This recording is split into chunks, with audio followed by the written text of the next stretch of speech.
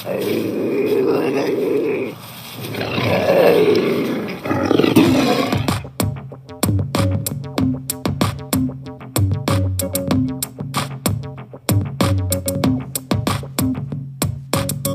blast off in my time machine. Third eye feeling like an Visine. Blast off, blast off, blast off, blast off. Come blast off in my time machine. Third eye feeling like an Visine. Blast off, blast off, blast off, blast off. Blast off on a VIP episode of Hero Paranormal Podcast. Broadcasting from the base at La Madre Mountain, just south of Area 51, my name is Ryan, the original outlaw of the airwaves, bringing you, well, a heck of an episode tonight. Epic. I have been wanting to have this person on for a long time. Zach Vanek, film and television writer, director, and producer. His features include the indie darling Jupiter Landing from 2005, the award-winning auto racing film Daytona Dream in 2010, and the romantic comedy 3 of One Kind in 2013. 2 of his original feature screenplays have been optioned in 2020, giving him a total of 7 film and TV projects now in development. 4 of Zach's original television productions are available on Amazon Prime, including Southern Influence comedy satire Sweet Caroline and the sports-based spoof Coitus of the Week.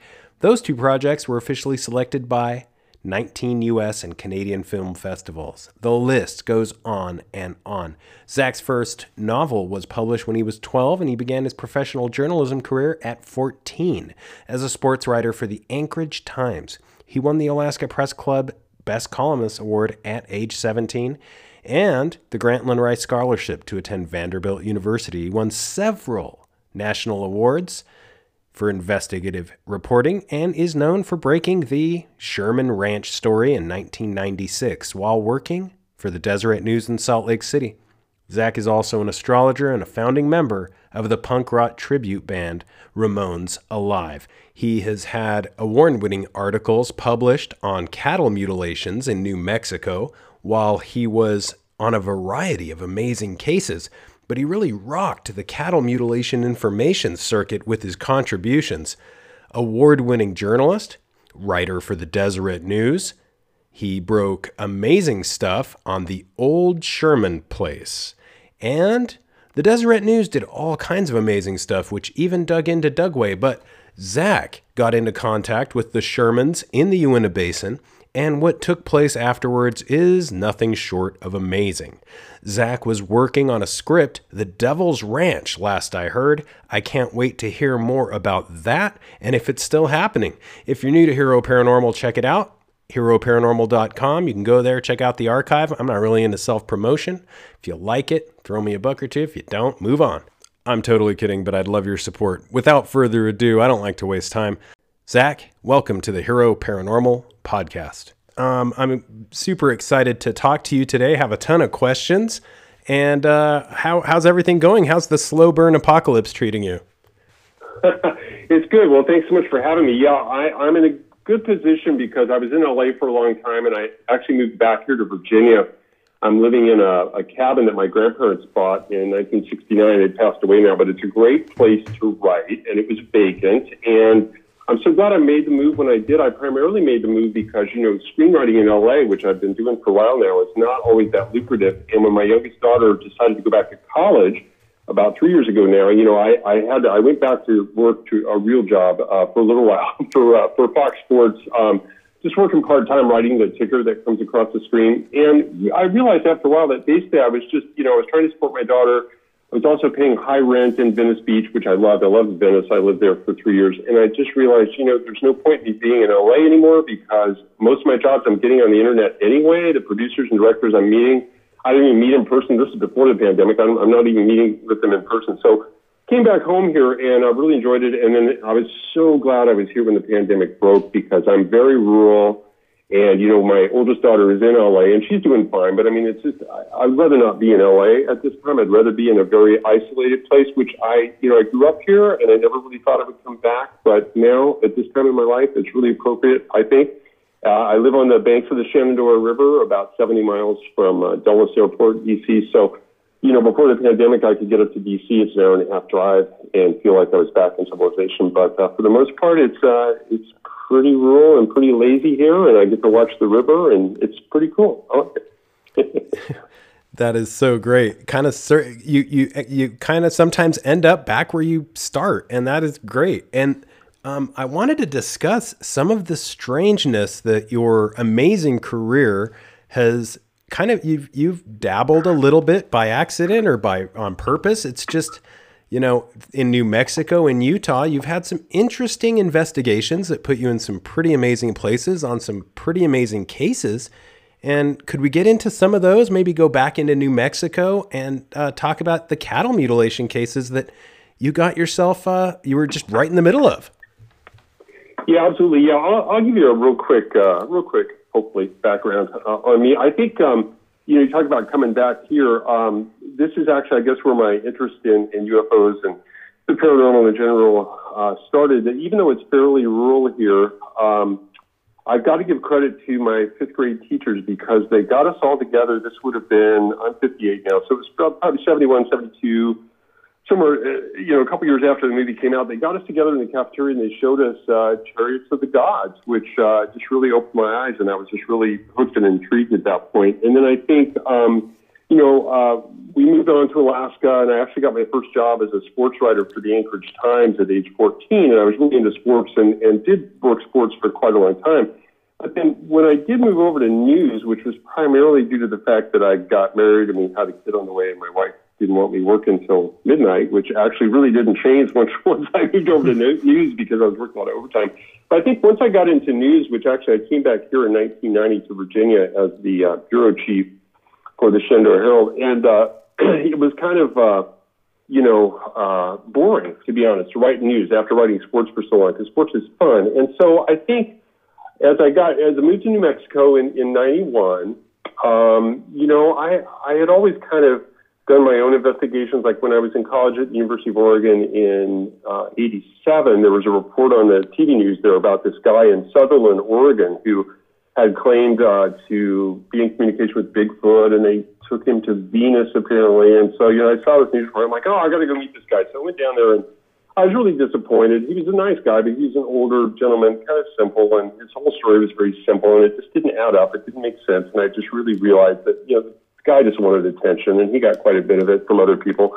So I kind of went away kind of disappointed. But, there were a lot of Bigfoot sightings in Oregon and stuff, and I was there throughout the 80s. Anyway, so when I got to New Mexico, I went to the Santa Fe New Mexican in late 91 as the assistant sports editor and did that for about a year and a half. And then my managing editor, Rob Dean, who has passed away now, but he's very cool, he really liked my writing, and he asked me if I would move over to news, which, again, at that point, my now ex-wife, I got divorced in 2004. She was very supportive of me becoming a news writer, not having the late hours of the sports editor who always got off work at 1 a.m. And when I got off work that late and drove home to Pecos, where we lived because we couldn't afford to live in Santa Fe, Pecos is over in San Miguel County, a good 35-minute drive away. I used to listen to Coast to Coast, Narco, and Molten Hell, and all that. So anyway, Rob Dean asked me if I would become the county reporter. So I covered Santa Fe County for a full year, basically 93 to 94, I guess. And then so early 94, he asked if I would become the Enterprise reporter, which was really the most prestigious spot of the paper because you got to work on whatever the big story was, right? So I worked on Indian gaming because that was a hot topic at that time. The Pueblos there in northern New Mexico were trying to get compacts with the government. I did a series on poverty and hunger in northern New Mexico, which was really eye-opening, and just how many, especially older residents, just really didn't get enough food. And, it's very rural there.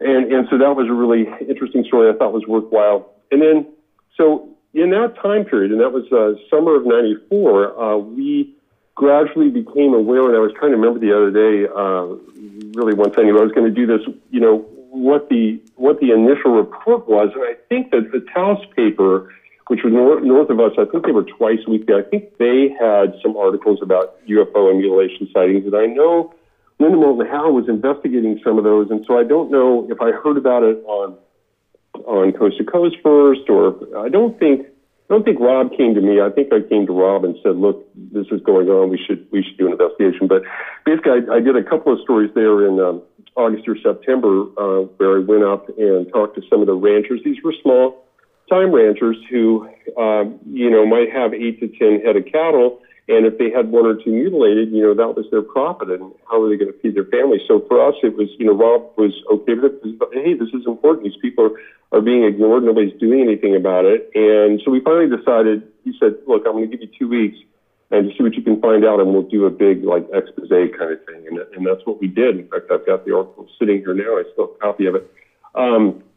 And it basically wrote about 8 different stories, and I also put together a timeline of cattle mutilations in northern Mexico. What we discovered was that I wasn't aware of fully. I mean, I kind of knew that there were cattle mutilations. I was aware of Snippy the horse, or Lady the horse, whatever you want to call her, in 1967, which is known as really the first animal mutilation that was in Colorado that really was highly publicized. And then part of my investigation in Mexico, I found a guy who was 6 years old at the time, right around in 47 at the time of the Roswell incident, where his dad was a rancher, and he had a mutilated cow that had, the rectum cord out, all of that, everything that you would expect from a so-called classic animal mutilation that happened in 1947. So that's one of the things I discovered. It had been going on, but people really weren't talking about it. And another thing that happened in New Mexico, that there was a rash of cattle mutilations and UFO sightings and black helicopter and all that stuff that was going on between 75 and 80, the same time it was going on in the San Luis Valley of Colorado.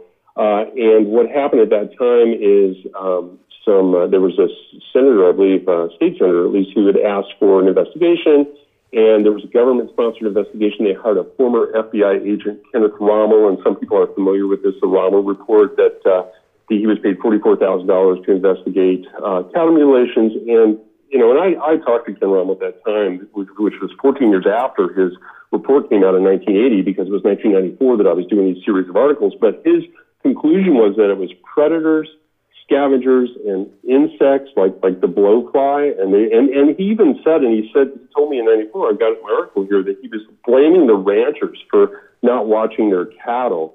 And, but complete BS, in my opinion, and the opinion of all the ranchers and just about anybody else. But effectively, that determination by Rommel, I don't know if it was that or if the activity really disappeared, but there really wasn't much happening after the fall of 1980. His report came out in the summer, I think June of 80, and then we had some reports in my investigation that our paper at that time, the Taos paper and the Albuquerque paper, had put out in late 80.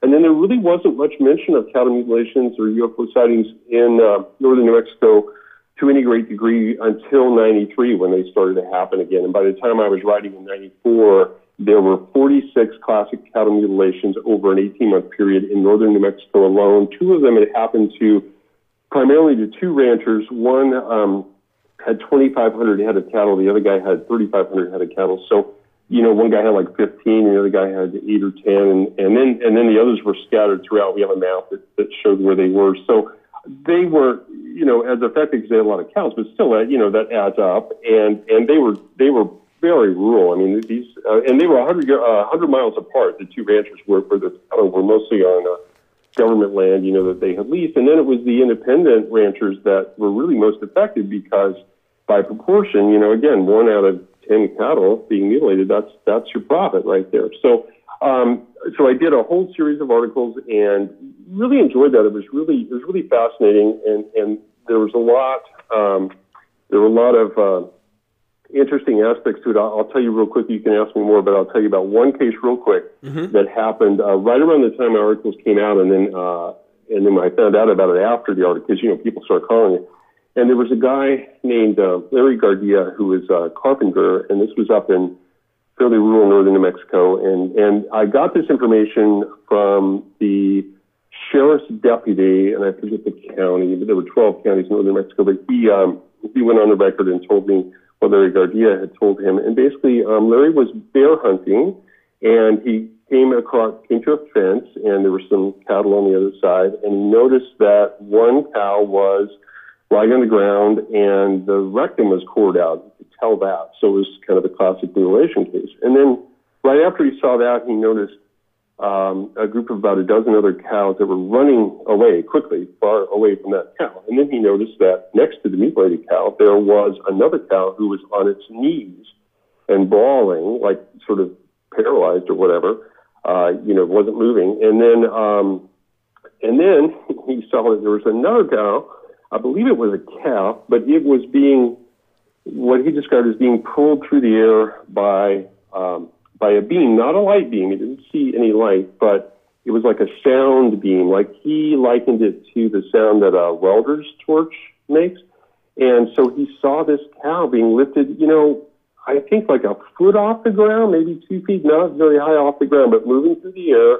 And the cow was complaining, but it wasn't able to move other than its head, I guess. And so he kind of freaked out, and he took 2 shots towards the sound, and then the sound went away, and the cow dropped.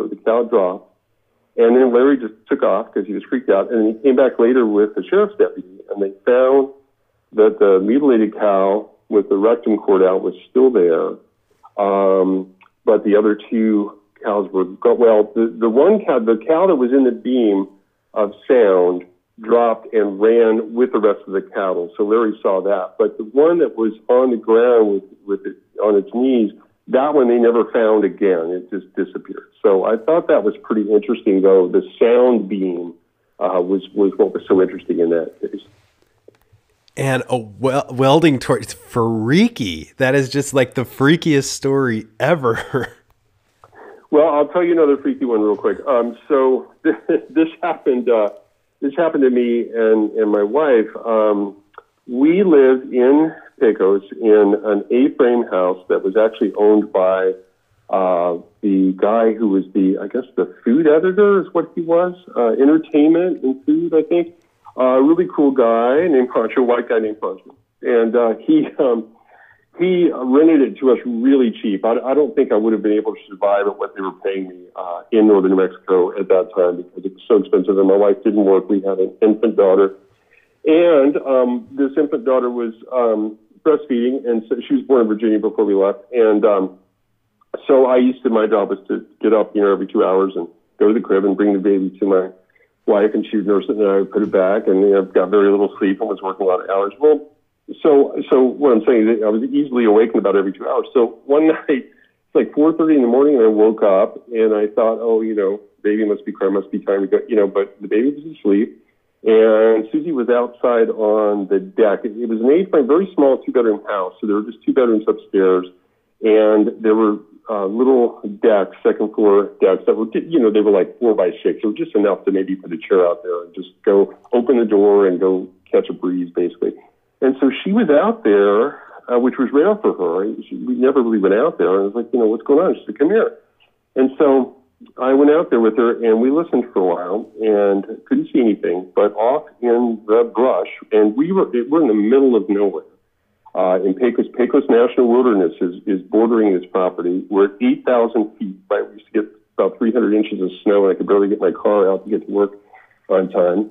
So middle of nowhere, and there was this, I describe it as a droning sound. It was just kind of mechanical, but not really. Kind of like maybe a car revving, but not really at all. And it was consistent. So it kind of within about 3 seconds, it would go high and then low. And it's like nothing I've ever heard. And I can hear it in my head right now, even though I can't describe it very well. But it was the most peculiar thing. And it really wasn't far away from us. I would say maybe 50 yards because, 10 yards out, you were into the trees from our property. It was all just wooded. And there was nothing over there. And then I went over there the next day to check it out. But we listened for about 20 minutes, and I was trying to remember what I think we just eventually went back to sleep because we both needed to sleep. I think it was still morning, a couple hours, probably got up at 6:30 or 7.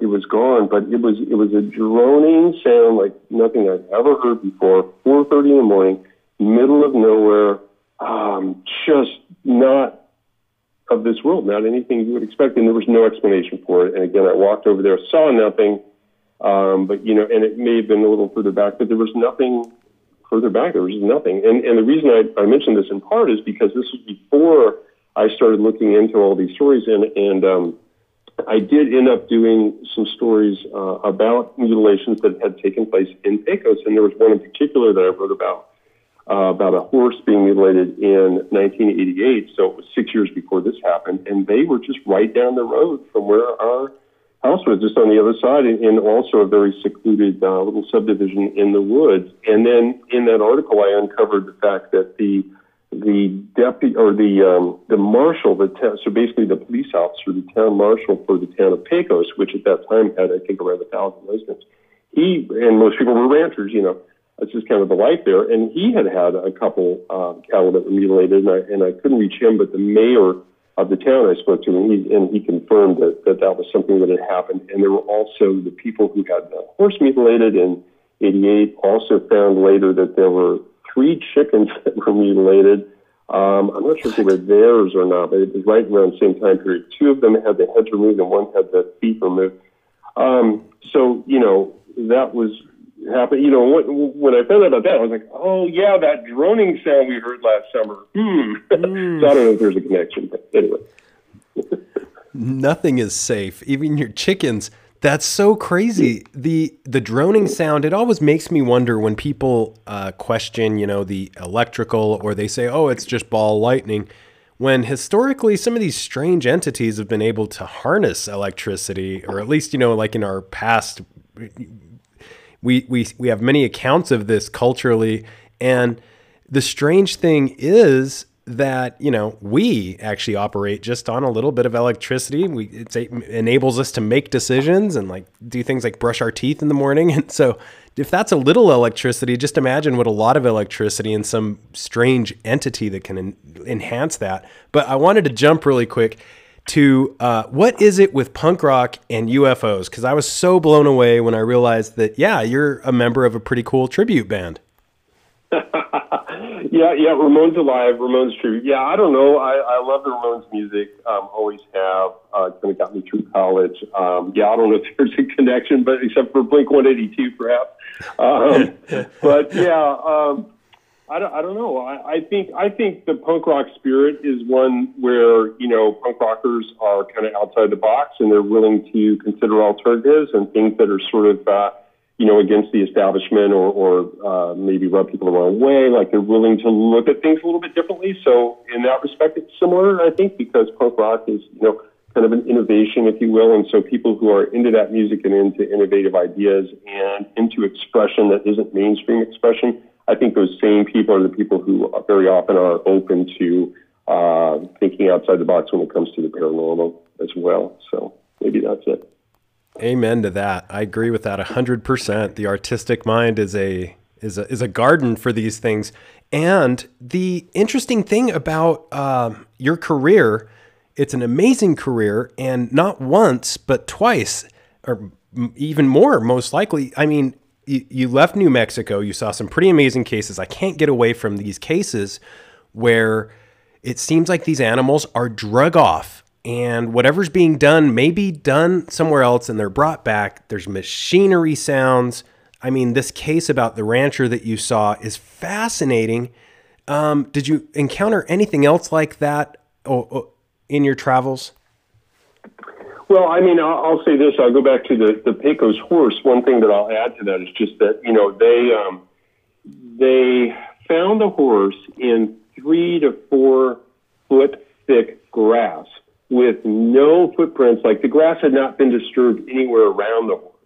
And this was also a location that I believe was at least 100 feet, if not 100 yards away from where the horse was normally. So it was in their field, but it was, a different location where you wouldn't expect the horse to be, almost as if it were dropped from the sky. And that is something that's fairly consistent on the Sherman Ranch and a lot of these other cases too, where there's no footprints, there's no tire prints, and it seems like whoever did it dropped the animal, like the Shermans, for example. And we'll get into that for sure.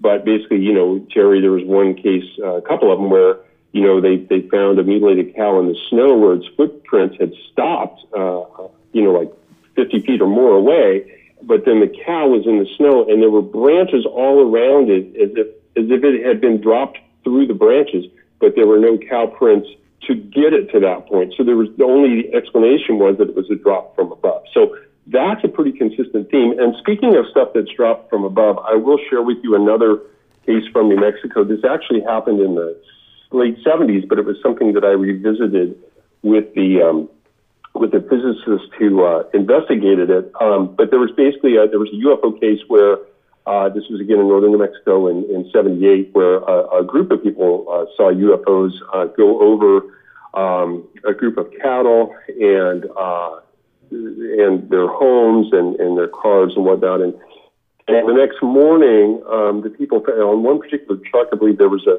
thin film, kind of a residue. And the scientists who investigated found that it was mostly phosphorus and potassium, which was interesting. And then they also, what they did is they rounded up all the cattle and they used an ultraviolet light, and they found that 5 of these 100 or so head of cattle that where the UFO had flown over the night before, 5 of them they could tell through ultraviolet light, had the same thing on them that was phosphorus and potassium. And I remember, and I forget the guy's name, but I know he told me, and this when I interviewed him in '94, he's like, he said he still had no explanation. He had no idea what it was or why, but that's what they found. Phosphorus and potassium. Whoa. Mm-hmm. A thin film of it. Yep. Interesting. Okay, so let's fast forward. Well, let's back up and kind of actually let's bring up both of those topics, which is the ability to do this. It seems like whatever's taking place is freezing things in time or doing time travel or able to do omnipresence. Have any of the ranchers in New Mexico or in the cases that you covered, did they hear the disembodied voices above their heads or any of the strange omnipresent phenomena?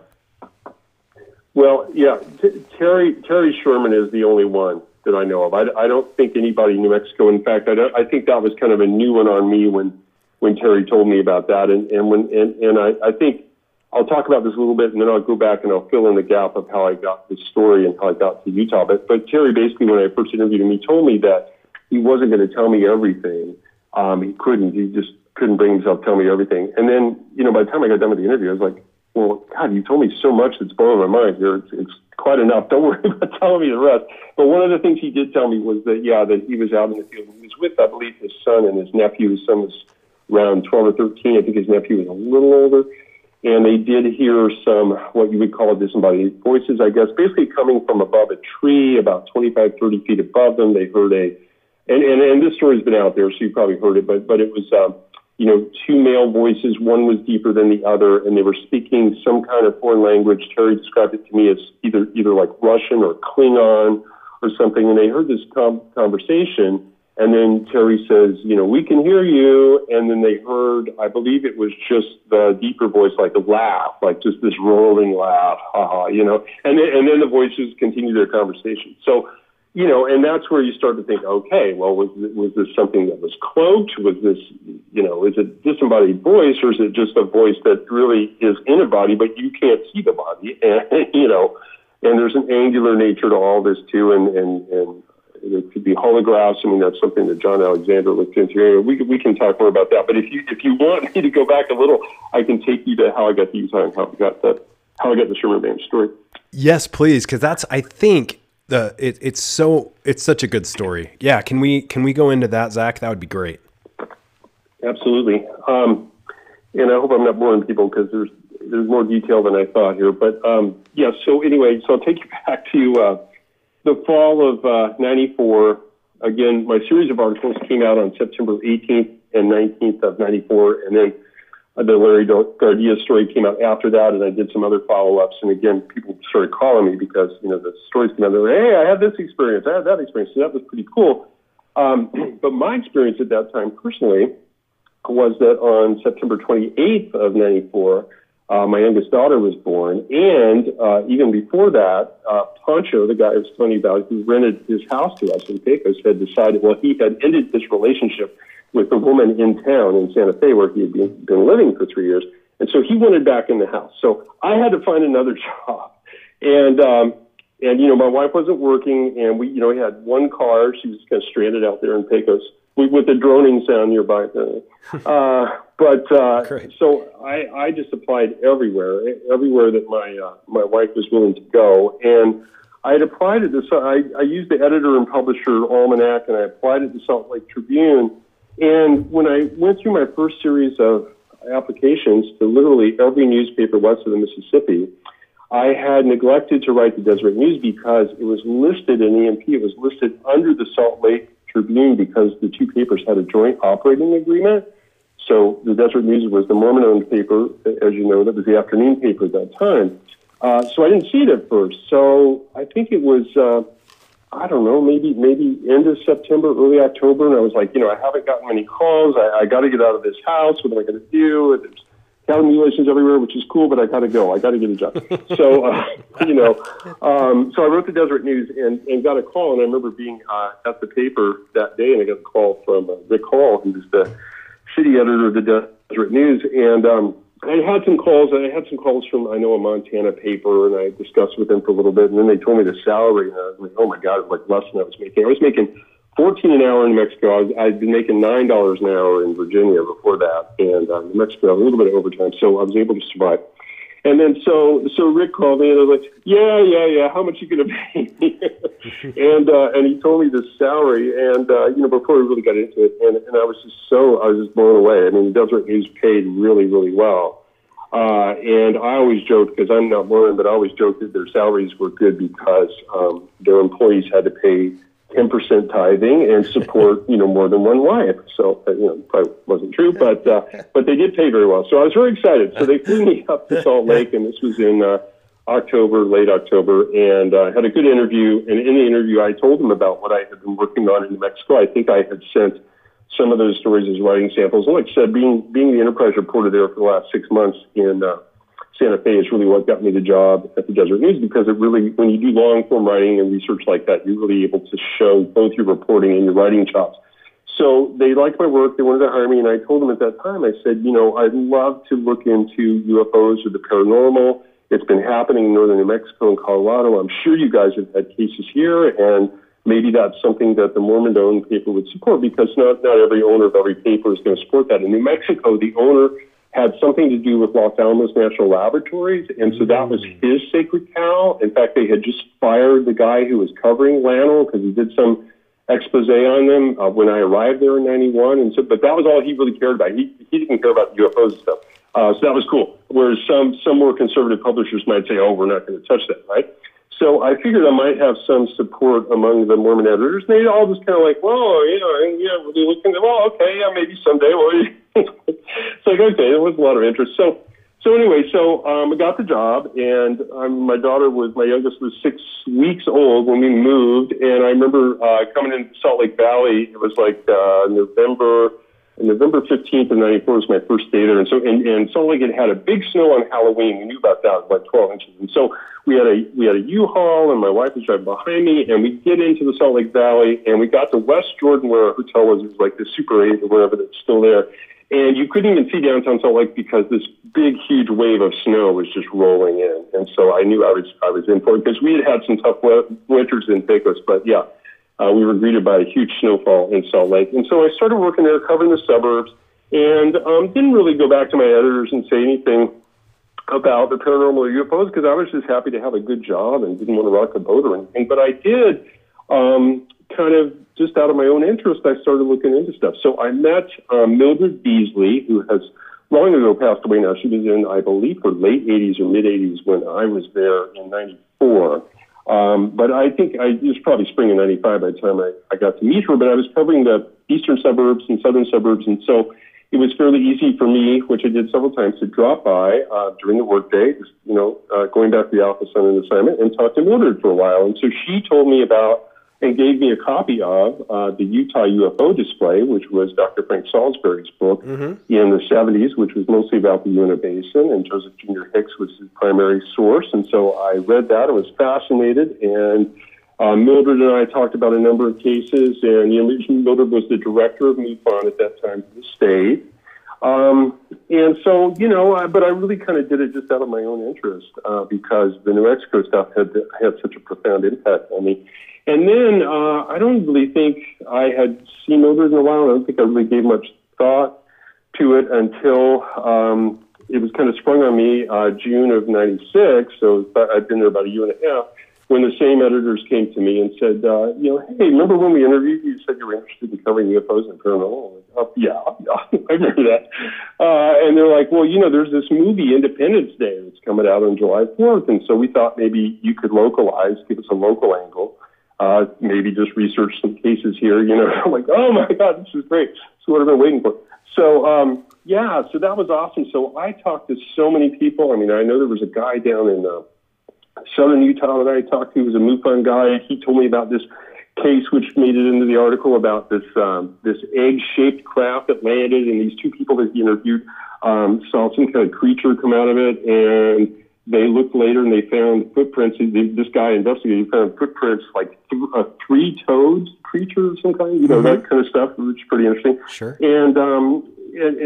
And really the place to go, though, was the Uinta Basin, because I knew from Franksburg, and I had lunch with Frank Salisbury, and he was great, and it was no problem getting a hold of Junior Hicks because he was in the phone book at that time. Now, Junior did really not want to talk, but I coaxed him into talking to me, at length, and he did. I mean, most of it was in the book, and he gave me some leads on how to reach certain people. And I was out there for the whole day, and then in the Uinta Basin, and then late in the afternoon, I called him back just to thank him, and I just felt like I hadn't really gotten everything. I got a lot of stuff on things that were in the book and things that had happened a while back, and it was going to be a fine story. But I was like, Junior, I just have one last question for you. None of this. I got to believe things have happened more recently. Is there anything more recent you can tell me about recent cases? And he paused for a long time, and then he says, well, and then he paused again.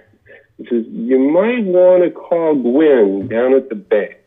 And I'm so glad I asked, because that was like a follow-up question. That was like the last thing I was about to go. And I'm like, are you sure there's not something? And I got it out of him, Matt. And this was after, a previously very long interview. So I called Gwen. I mean, he told me a little bit after that, but not a lot. So I called Gwen. And I think things, I think it was meant to happen, because they were really desperate at that time. They had been out there for over a year and a half, and Terry was just kind of at his wit's end and didn't really know what to do. And what I was able to bring to the table was my experience in New Mexico, because it's the first thing I told Gwen, and I called her at the bank, and I had a conversation with her while she was at the bank, and because she had, she wanted to talk to Terry and see if it was okay, and I did come out later with a photographer, I think the next day or a couple of days later. But in that initial conversation, I kind of sold it because, you probably, do you want to go to the newspaper and say all that? Well, I was like, well, look,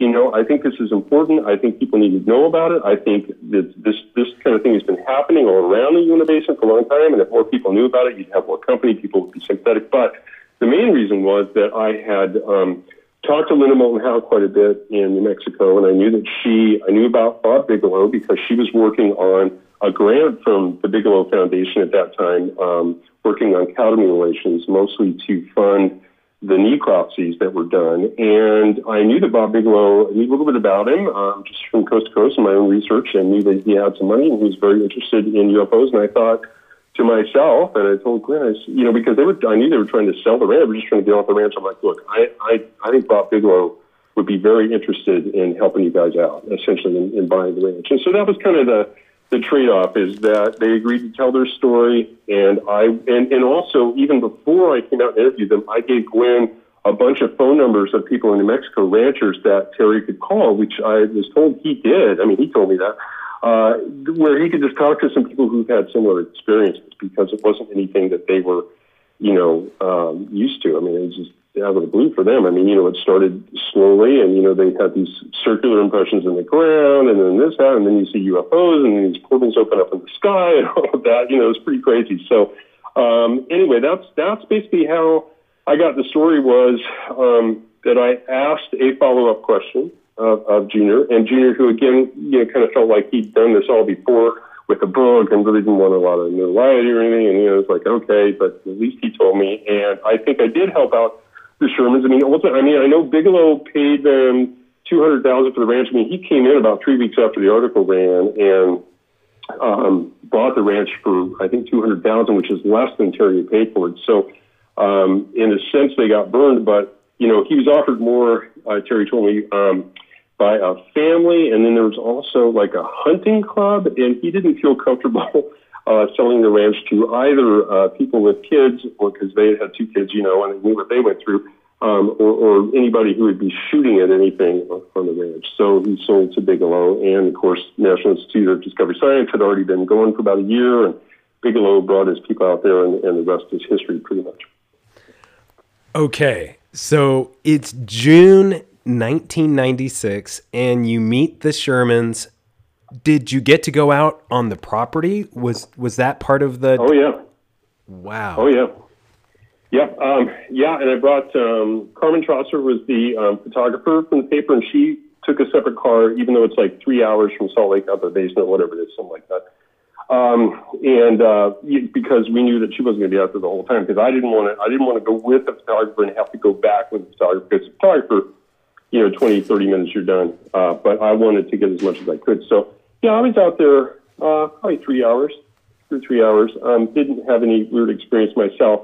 But basically, Terry took me on tour, and Gwen was there too. Didn't meet the kids, but both Terry and Gwen were there. And Terry did most of the talking. Gwen would chime in. And like I said, Terry told me, a lot of it was he was a little bit reluctant, her husband, to tell me. And he told me he wasn't going to tell me everything.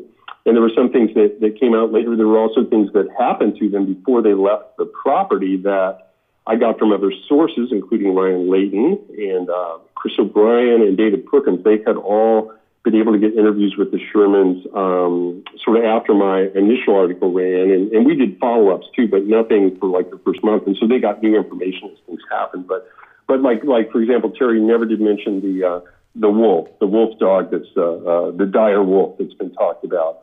That I think he mentioned that to David Perkins or maybe Ryan Layton. And of course, it came out in the Colm Kelleher, George Knapp book. And, there was more details, but there were certainly things they left out. But the things that they really did talk about and emphasize were the 3 types of craft that they were seeing.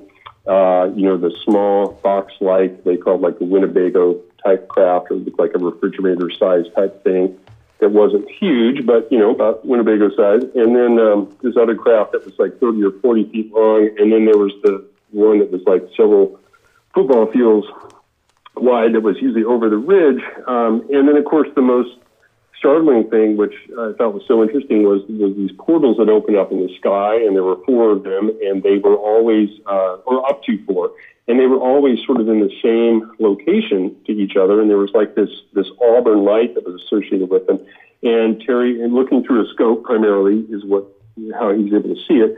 And he described it that they opened like sort of the iris on a camera, like spiraled open and then spiraled shut, and craft would come out of them. And they saw as many as, I think, 3 craft going in and out of one at the same time. And they could also see like a different sky on the other side. And so the fact that they were in the same location, so it's like, okay, what are we dealing with? Are we dealing with like an opening or a portal to another dimension or another reality? Or is this a cloaked spaceship or craft or structure of some kind that has its own environment on the inside, and that's what we're seeing. So I don't think anyone's ever answered that, but that was fascinating, and I thought that okay, Terry, maybe you're not telling me everything. And there were lots of other things that are in the articles that he did tell me, but that was what I was most fascinated by for sure, was the opening of the portals and the ships coming in and out and seeing a different environment on the other side. Yeah, how couldn't you be? That to me is like one of the most fascinating aspects of the entire ordeal, which kind of brings up maybe there is some time manipulation. Did Terry have anything that he thought these things might be able to time travel, or that they were omnipresent, or that they knew, that they were able to stop time and do whatever they had to do?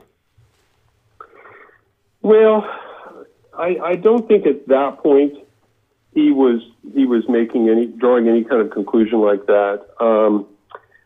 He was definitely aware that the craft were aware of him, that he was being seen, he and his son or his nephew. Those were the 3 that were primarily on the ranch, because, they did have an incident he told me about where he and his son sort of saw this craft on the other side of the ridge, and they kind of snuck up on it and surprised it and like waved at it, and then it flashed its lights. And they were pretty far away from it, but it flashed its lights 3 times and then disappeared. But he took that as, a signal to say, yeah, we see it. Mm-hmm. And they also felt that at that point, by the end of June of 96, they had just 3 cows that had been mutilated, and they actually were all essentially partially mutilated. I mean, you have no way of knowing what would have been done, but Terry felt like they had interrupted the mutilators. And it was happening often during the new moon. And they definitely felt like, they could see the lights, and when they saw the lights and when they saw the new moon, they had trouble with the cattle. So in terms of time manipulation, I don't think at that point anyway, he had really thought it, because he was still thinking, is this a government thing? And that's certainly logical to think that at that point. But I think, obviously, the wealth of information that we know now, and, if you watch the History Channel show and stuff, you've got to think, and if you put it together with all the other research that's been done over the years, it seems obvious to me, especially with the concept that the mutilations are sort of happening quickly, but no one sees it, and it's like, how could it possibly be done that quickly? And that gets to time manipulation, and that is something that the Shermans sort of had experience with, which they considered it to be poltergeist activity. But if you look at it, that might, and even though they didn't say anything about it, I think it obviously had to be in their minds, well, how could this happen in a given amount of time? Because they had several cases where, for example, Gwen came home, put the groceries up, went in the other room, came right back like a few minutes later, and all the groceries were out of the cabinets, back in the bags that she had just taken them out of. How did that happen? And if we think about that logically, well, how does that happen? Okay, well, if you had the ability to stop time and not be seen, or come in somehow and do that and then leave by freezing time or working outside of time, well, then that kind of makes sense. And so if you look at that theory, it does maybe answer or address some of the things that happened to them, like even with the son stacking a cord of wood, going inside, coming right back out and finding it 100 yards away, stacked neatly in a pile, but not where he put it. And that's the whole trickster element that people talk about. And what one of the theories that I've had that I don't think I've heard a lot of other people mention, but because there was always sort of this mechanical sound under the ground, as if there were something, like a bulldozer or some kind of machinery under the ground. And I've heard other people in the Uinta Basin have experienced that.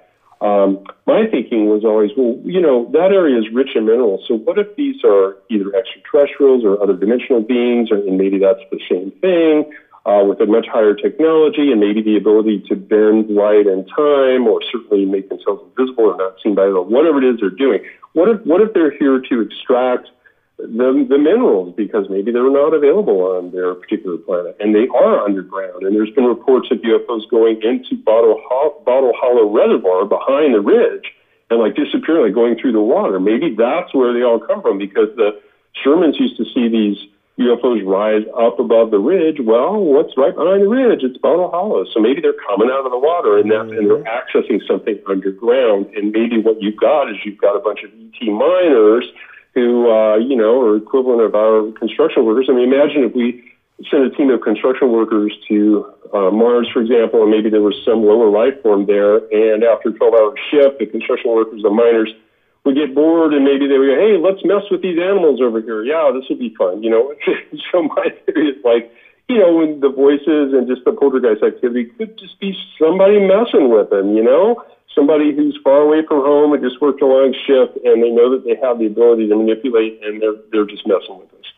So that's I've always wondered if the minerals, if mining, if that's kind of what's going on, possibly. But there are just so many aspects to it, including again in New Mexico there were a lot. I didn't hear this as much in the Uinta Basin, but there was a lot. There was some, but there was a lot of black helicopters seen, and that happened in Colorado too. But what I always, again, getting back to sort of the holographic nature, which is something that John Alexander has looked into, he has interest in that. It's like these black helicopters. Well, okay, is it the government trying to catch up with the aliens and see what they're doing? Is it the government trying to make us think that it's the government doing it and not aliens, or whatever you want to call it, other dimensional beings? Or is it a holographic representation of something else? So are we seeing it as helicopters because they want us to see it as helicopters because that'll make more sense to us and we won't question it when it's really something else? So there's just so many questions. And that's the thing.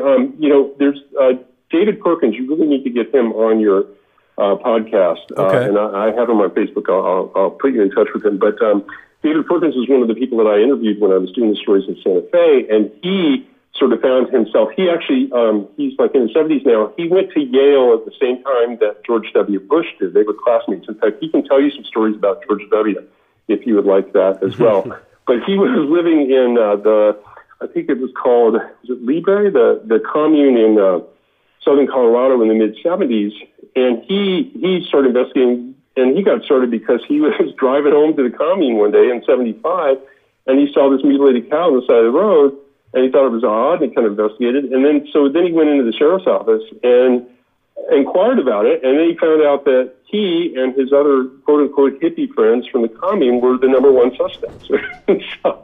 But anyway, David's comment to me in the 90s was that, when he first started looking into it in the 70s, he thought that, well, I'll just investigate this now. I'll get to the bottom of it. And I know Linda Moulton Howe said the same thing when she started, I'm going to investigate this now. I'll get to the bottom of it. And then David was like, by the time 94, when I was interviewing him, he was a half-time resident in Santa Fe at the time, so he's going back and forth, Santa Fe and Colorado. And he's like, I don't know if we'll ever get to it. There's just too much to it, And he looked at it from an environmental standpoint, and that was sort of his focus because a lot of the cow mutilations and helicopter sightings and everything else, at least in the 70s, had taken place sort of near nuclear sites or where there was a bomb detonated, things like that. So maybe they were investigating the effects of the environment by taking certain sensitive organs from the cattle, and that makes sense, and that could certainly be part of it. I've always thought, too, I wondered if it had something to do with the nourishment for the beings or creatures, like if they are, for example, if it's a mining operation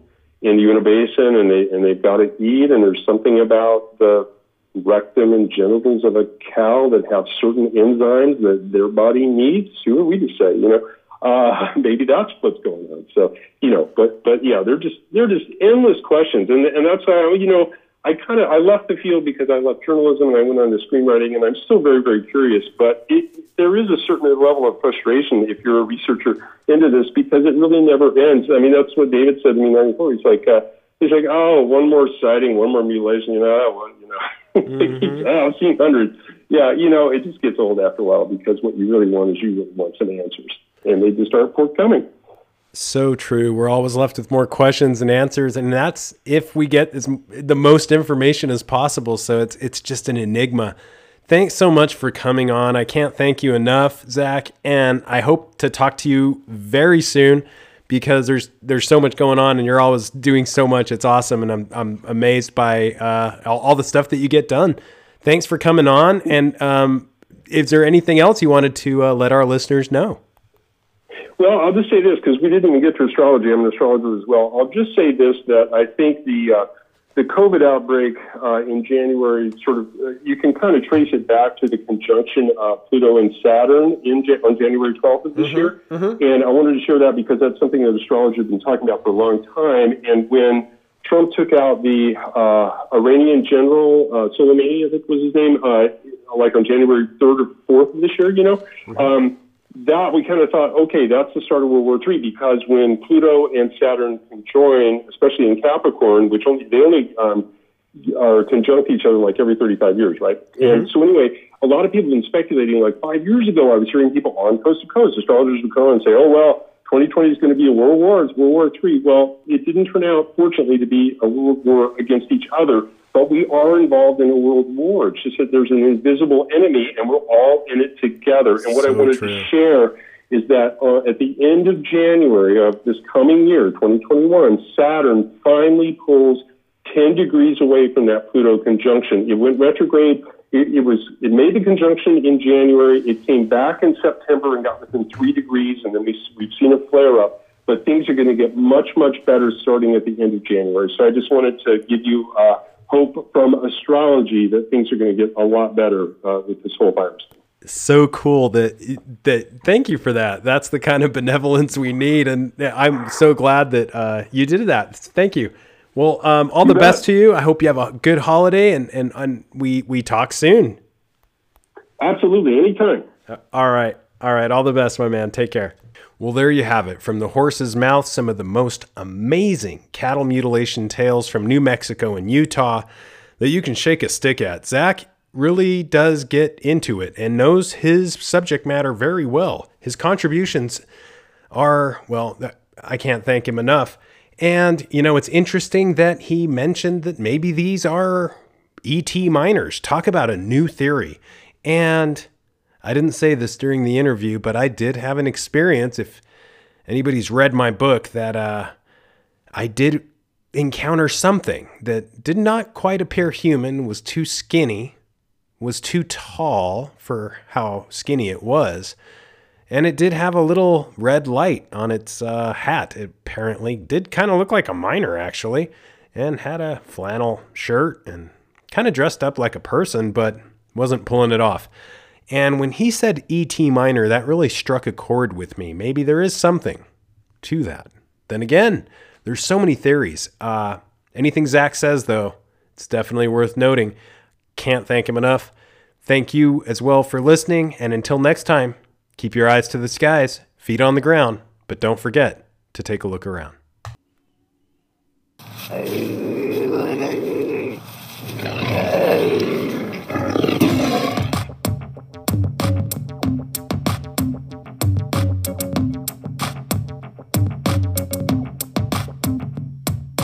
Come blast off in my time machine. Third eye feeling like an Visine. Blast off, blast off, blast off, blast off. Come blast off in my time machine. Third eye feeling like an Visine. Blast off, blast off, blast off.